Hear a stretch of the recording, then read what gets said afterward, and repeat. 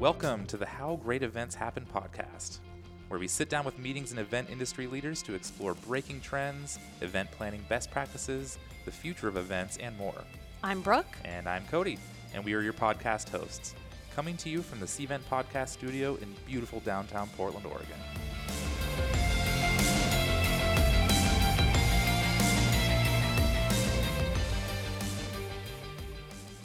All right, so before we get to today's topic, I encourage you all to read about today's episode on the Cvent blog. If you go to cvent.com/podcast. And next week, Cody and I are gearing up for a really special podcast because we're going to be doing it live from Cvent Connect. Yes, we in are. Las Vegas. Cannot wait. Can't wait. And as always, we love getting emails from our listeners. So please contact us. Our email is podcast@cvent.com. And a lot of you have been joining Cvent's Instagram and Facebook because that's a great way to get updates on future episodes. Now, today's episode is all about women in the events industry.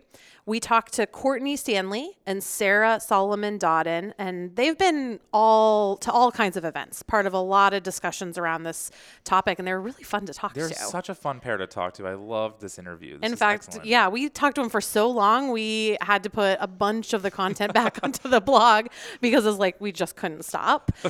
We talked about couple hot button issues, like the pay gap, negotiations, things like that. Yeah, but we also talked about everyone, like men and women, how we can all improve women's presence in the events industry. I really enjoyed this topic, and I hope all of our listeners do as well. Yeah, it was really cool. I loved it. So here's our interview with Courtney and Sarah.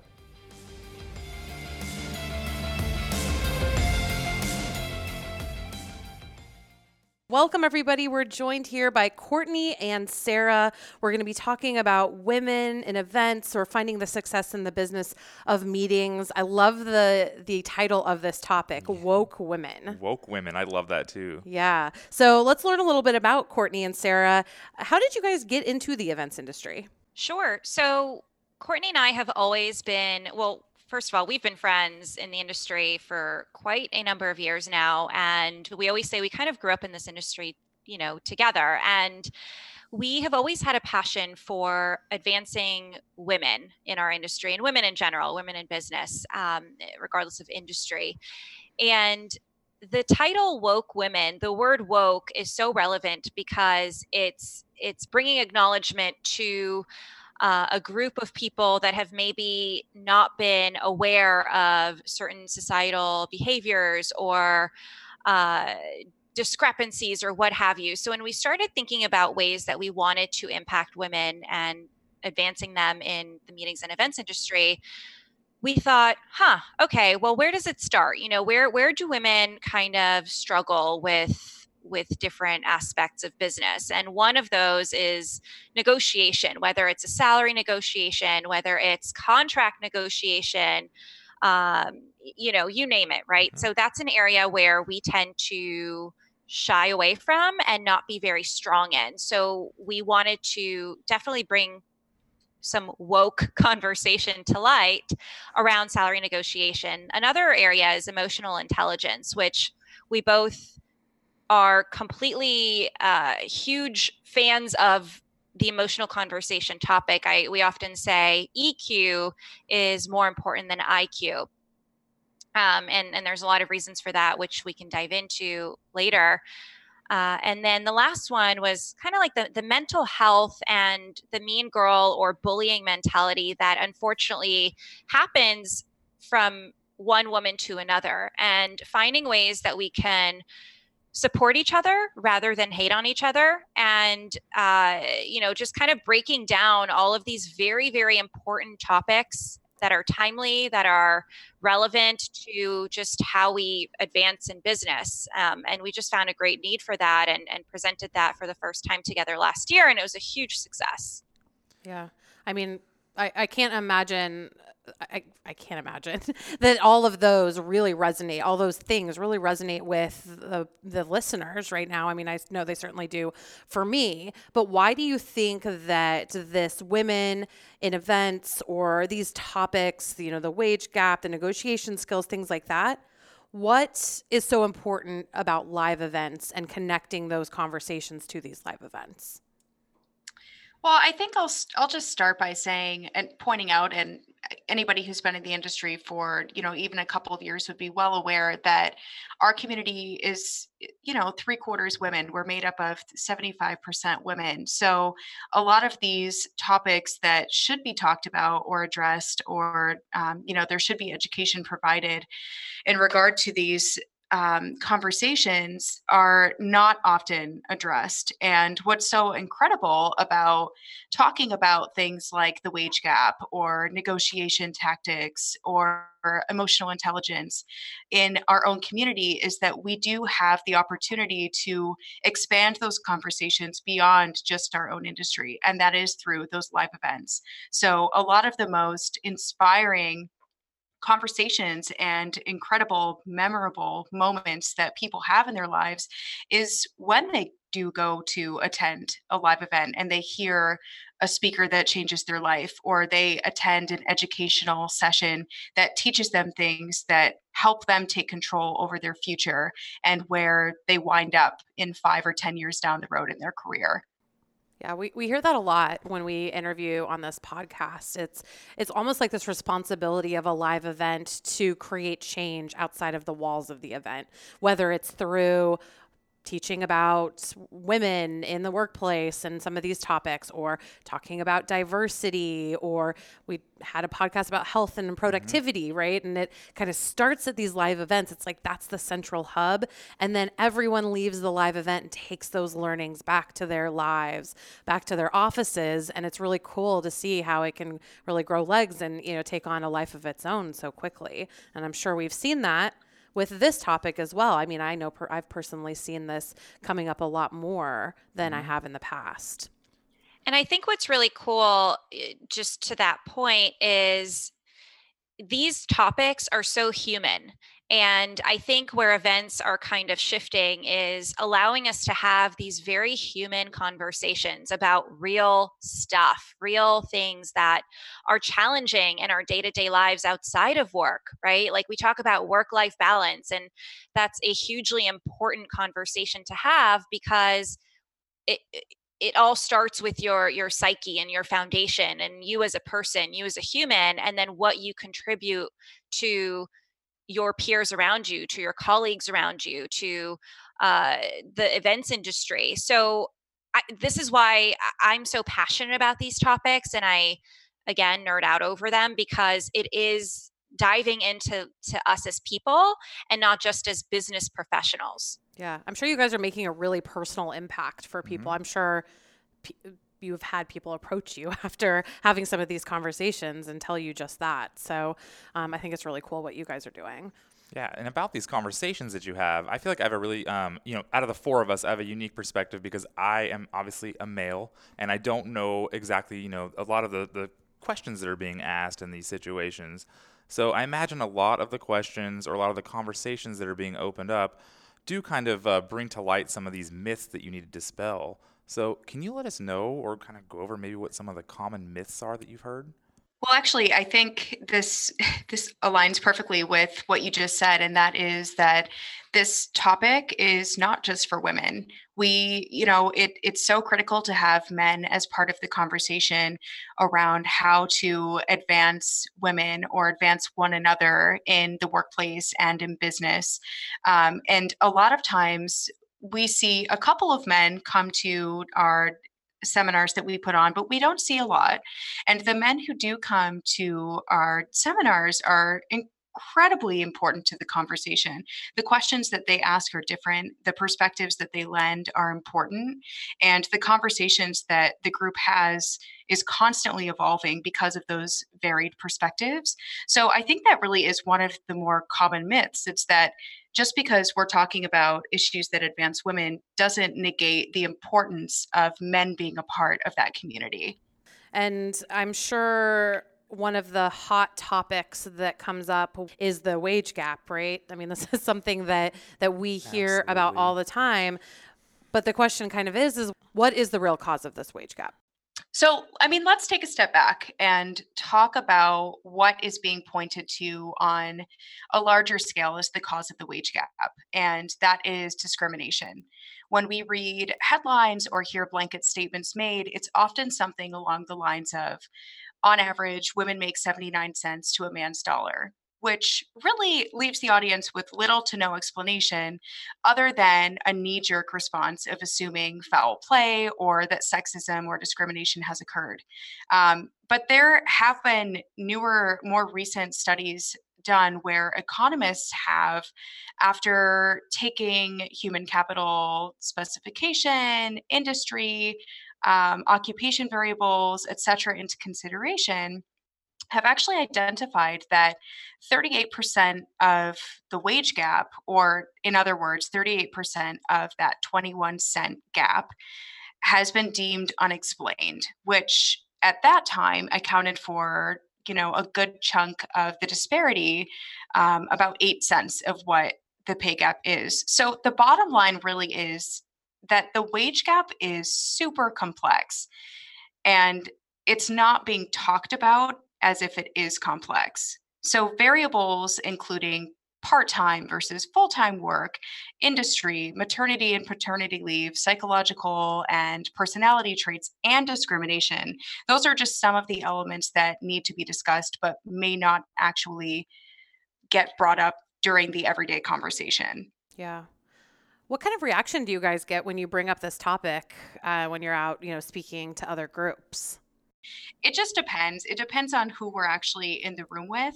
But I think the bottom line is that we see that there is a gap and there is a disparity. But I think that we need to come together and make it not so much of a polarized conversation and figure out how to really tackle this complex issue. Yeah, get to the core of it. And I'm sure that there's a lot of different ways that this can be fixed, so we can help to close this gap. A lot of times you hear about negotiation skills. And I think this is, like you're saying, it's complex. So this isn't going to solve the problem, but it is one of those skills that is important to have. And correct me if I'm wrong, but we find that women sometimes are not as willing to have those negotiation conversations. Absolutely. Yeah. And I think, and that's part of the complexity, right? I mean, I was just having a conversation, this is so timely, with a woman in our industry today about something very similar, where we as women tend to not even necessarily apply for some of the executive positions that we know we would be a good fit for. So it's negotiation isn't just from a monetary standpoint, but it's also negotiating your position within a company, within an organization. Me as a business owner, I am so guilty of this as a young woman in the industry and a business owner. Negotiating contracts with clients is always a struggle for me. It wasn't until recently, 4 years into my business, where I started to really understand how to negotiate and to know, we always say know your worth, know your value, but what does that actually mean when it comes to having a face-to-face conversation about money, right? And it's always a very awkward conversation to have, but it's a challenge. And I think the negotiation conversation extends beyond just the monetary. It's really understanding your worth, your value, what you bring to the table. Yeah, absolutely. That negotiation piece, yeah, that even gives me anxiety, really, to kind of bring that to the table. So, I mean, I think that affects both men and women, but I want to know, like, what can women do in particular to hone in on their negotiation skills? Yeah, well, I mean, I would first and foremost suggest doing research. So I don't know that we all take the time to actually do market research on what our position, just black and white, is worth in the city that we're in, at the level that we're working at. What should this person at this level be paid without anything else added in? And then you start looking at the more qualitative value that you provide. So what is it about your experience or just about you as a professional that elevates that number that's associated with that position? So I think that research is really, really critical. But then I also think that practice is so important. Being informed and then preparing your pitch about why you deserve a higher salary, and then being able to negotiate or defend your pitch, I think is also really critical. A lot of times, people, your supervisor will come back and say, that's, you made a great argument, but unfortunately at this time, we're just not in a place to offer you what you're asking for. And people often walk away from the table. And what they don't realize is that there is still money on that table. So I think it's also very important for especially women to follow up with a no and ask the question, okay, so let's talk about what I need to do to get to where I want to be or where I think I deserve to be. What steps can we lay out on paper, and what does that timeline look like so that we can come back and reconvene in 6 months and I can show you that I've hit those goals and those marks. Put together a plan. Yeah, wow. I love that. I'm literally over here taking notes about that right now. So Whoever Cody's boss is, watch out. He's on his way. But there is something interesting that you said, and I've done this in my past, and it's that market research, right? But what I keep thinking about is in the events industry, let's take an event planner, for example. The role has changed so much. It's almost like they're doing all of these different jobs. They are technologists now because there's so much technology that's part of that experience. They're having to create these like experiences. It's not just about getting attendees in the door anymore. So is it tough, especially in this industry, to do that market research and figure out where you fall? I think it definitely can be, but I love this question because it allows me to get a little bit nerdy and talk about leveraging data. So, with any kind of pitch that you make or any kind of negotiation strategy that you form, you should use numbers to your advantage. So, as you're doing your work throughout the year, make sure that the results are measurable and recorded and documented. That way, you're able to say, yes, we got this number of people in the door, but now look at this survey and look at the satisfaction, or look at the dollars that we were able to raise from sponsorship compared to last year. So it's really important to make sure that you're being very strategic around how to measure success while you're on the job before you even ask for that raise. This is all fantastic information. I bet we could talk about this for hours. Yeah, I love nerding out too, and I love data, definitely. But He does. I'm kind of going to shift gears though, because I heard you earlier mention EI. So can you tell me what EI is, and also like what it means for women, especially in the fast-paced events industry? Yeah, so EI is really, it's really the ability to be able to manage your emotions in any kind of situation that you may be confronted with. As women, we tend to be very emotional creatures. And what we have learned is a huge trigger to success is to have to just manage your emotions and know how to maneuver through difficult conversations, whether they be at work or in your personal lives.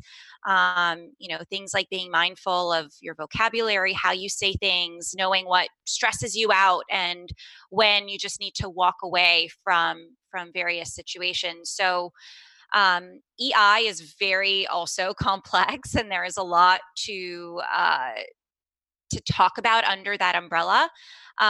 But it's becoming more and more important, especially in our event space where we are so relationship driven. We're not transactional. We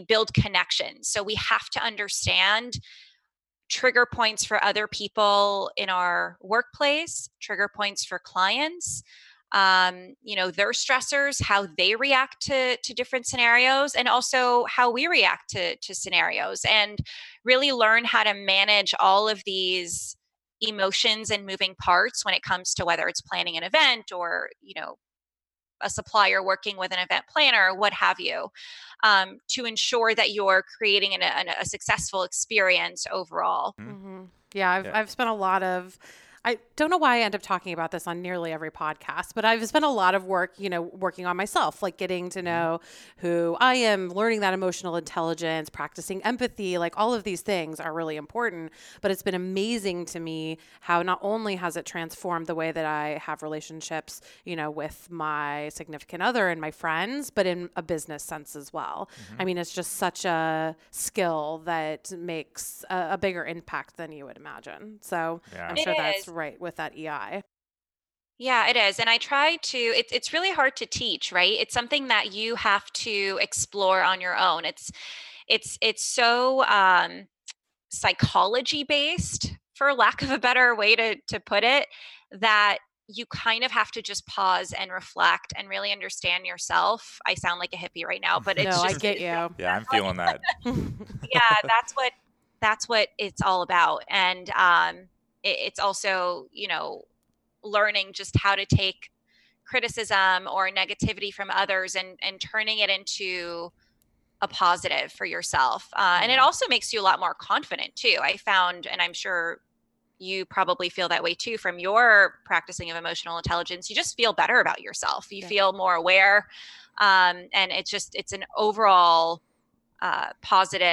more positive experience for those around you. Sarah, I'm sold. Everything you just told me, I want to increase my EI. But, what can somebody do immediately to raise their EI? Like, what are some tactics or some strategies that you can take to increase your EI? So a big part of emotional intelligence is being able to not only understand your feelings, but how to actually leverage your gut feeling or your intuition to either improve a situation or to strategically navigate a situation to make the outcome better or more desirable. Is it fair to say that slowing down a little and being more mindful helps with that emotional intelligence as well? And I think it's also about being observant. It's being observant of not only your emotions, but of those around you. And I think for women, because we are by nature just very emotional creatures, we tend to react rather than pause and dissect and then react. So it's that observation to take the time to observe a situation rather than just react emotionally. So to me, just using kind of that pause button and not just feeding off of emotion, but taking the time to reflect and observe a situation that you happen to be in is an immediate way to increase your EI as well. So time, reflection, all of these things that the event planners are like, love to, but don't have any extra time to do that. I mean, this is one of those stressful jobs, right? I think Forbes said it was one of the most stressful jobs right under a firefighter. So when you have this stress and you have this anxiety and it's constantly impacting this profession, what are you telling these women to do to help reduce that stress and anxiety? You know how when you get onto an airplane and they go through their safety demonstration and they do the whole very important spiel about placing your mask over your own face before helping somebody else? That is absolutely rule of thumb for any professional that wants to try to maintain a healthy work life balance. You have to take care of yourself first and prioritize and really listen to what your body needs, what your mind needs, what your social needs are. You have to make sure that you're taking care of yourself. Otherwise, you're going to burn out. And that's why we do see this particular title popping up on the Forbes top most stressful jobs over and over and over again, is because we do have such a wild, busy, chaotic world that we live and work in within this industry. But I don't know that we're actually taking the time to really put ourselves first. And that doesn't have to be a big burden. It shouldn't be a burden, but it doesn't have to be a big responsibility either. It could be something as simple as going to the gym a couple times a week, or if you have a really big annual conference coming up every year, you know that you're going to schedule yourself a massage the week before and you're going to meditate every day. leading up to that event. My favorite thing to do is to take face masks with me wherever I'm traveling. That Yes. 5, 10, 15 minutes is always just a nice break. Right, treat yourself, Treat right? yourself, yeah. Well, thank you guys so much. I mean, this truly was such an interesting topic. I feel like I learned a lot here. For our audience, of course, there's so much more to talk about around this topic. We will have a blog post that will have some additional information and resources. And of course, if you want to see Courtney and Sarah live and in person, please join us at Cvent Connect in Las Vegas in early July. Thank you, you guys. Thank you, guys. Thank you so you. much.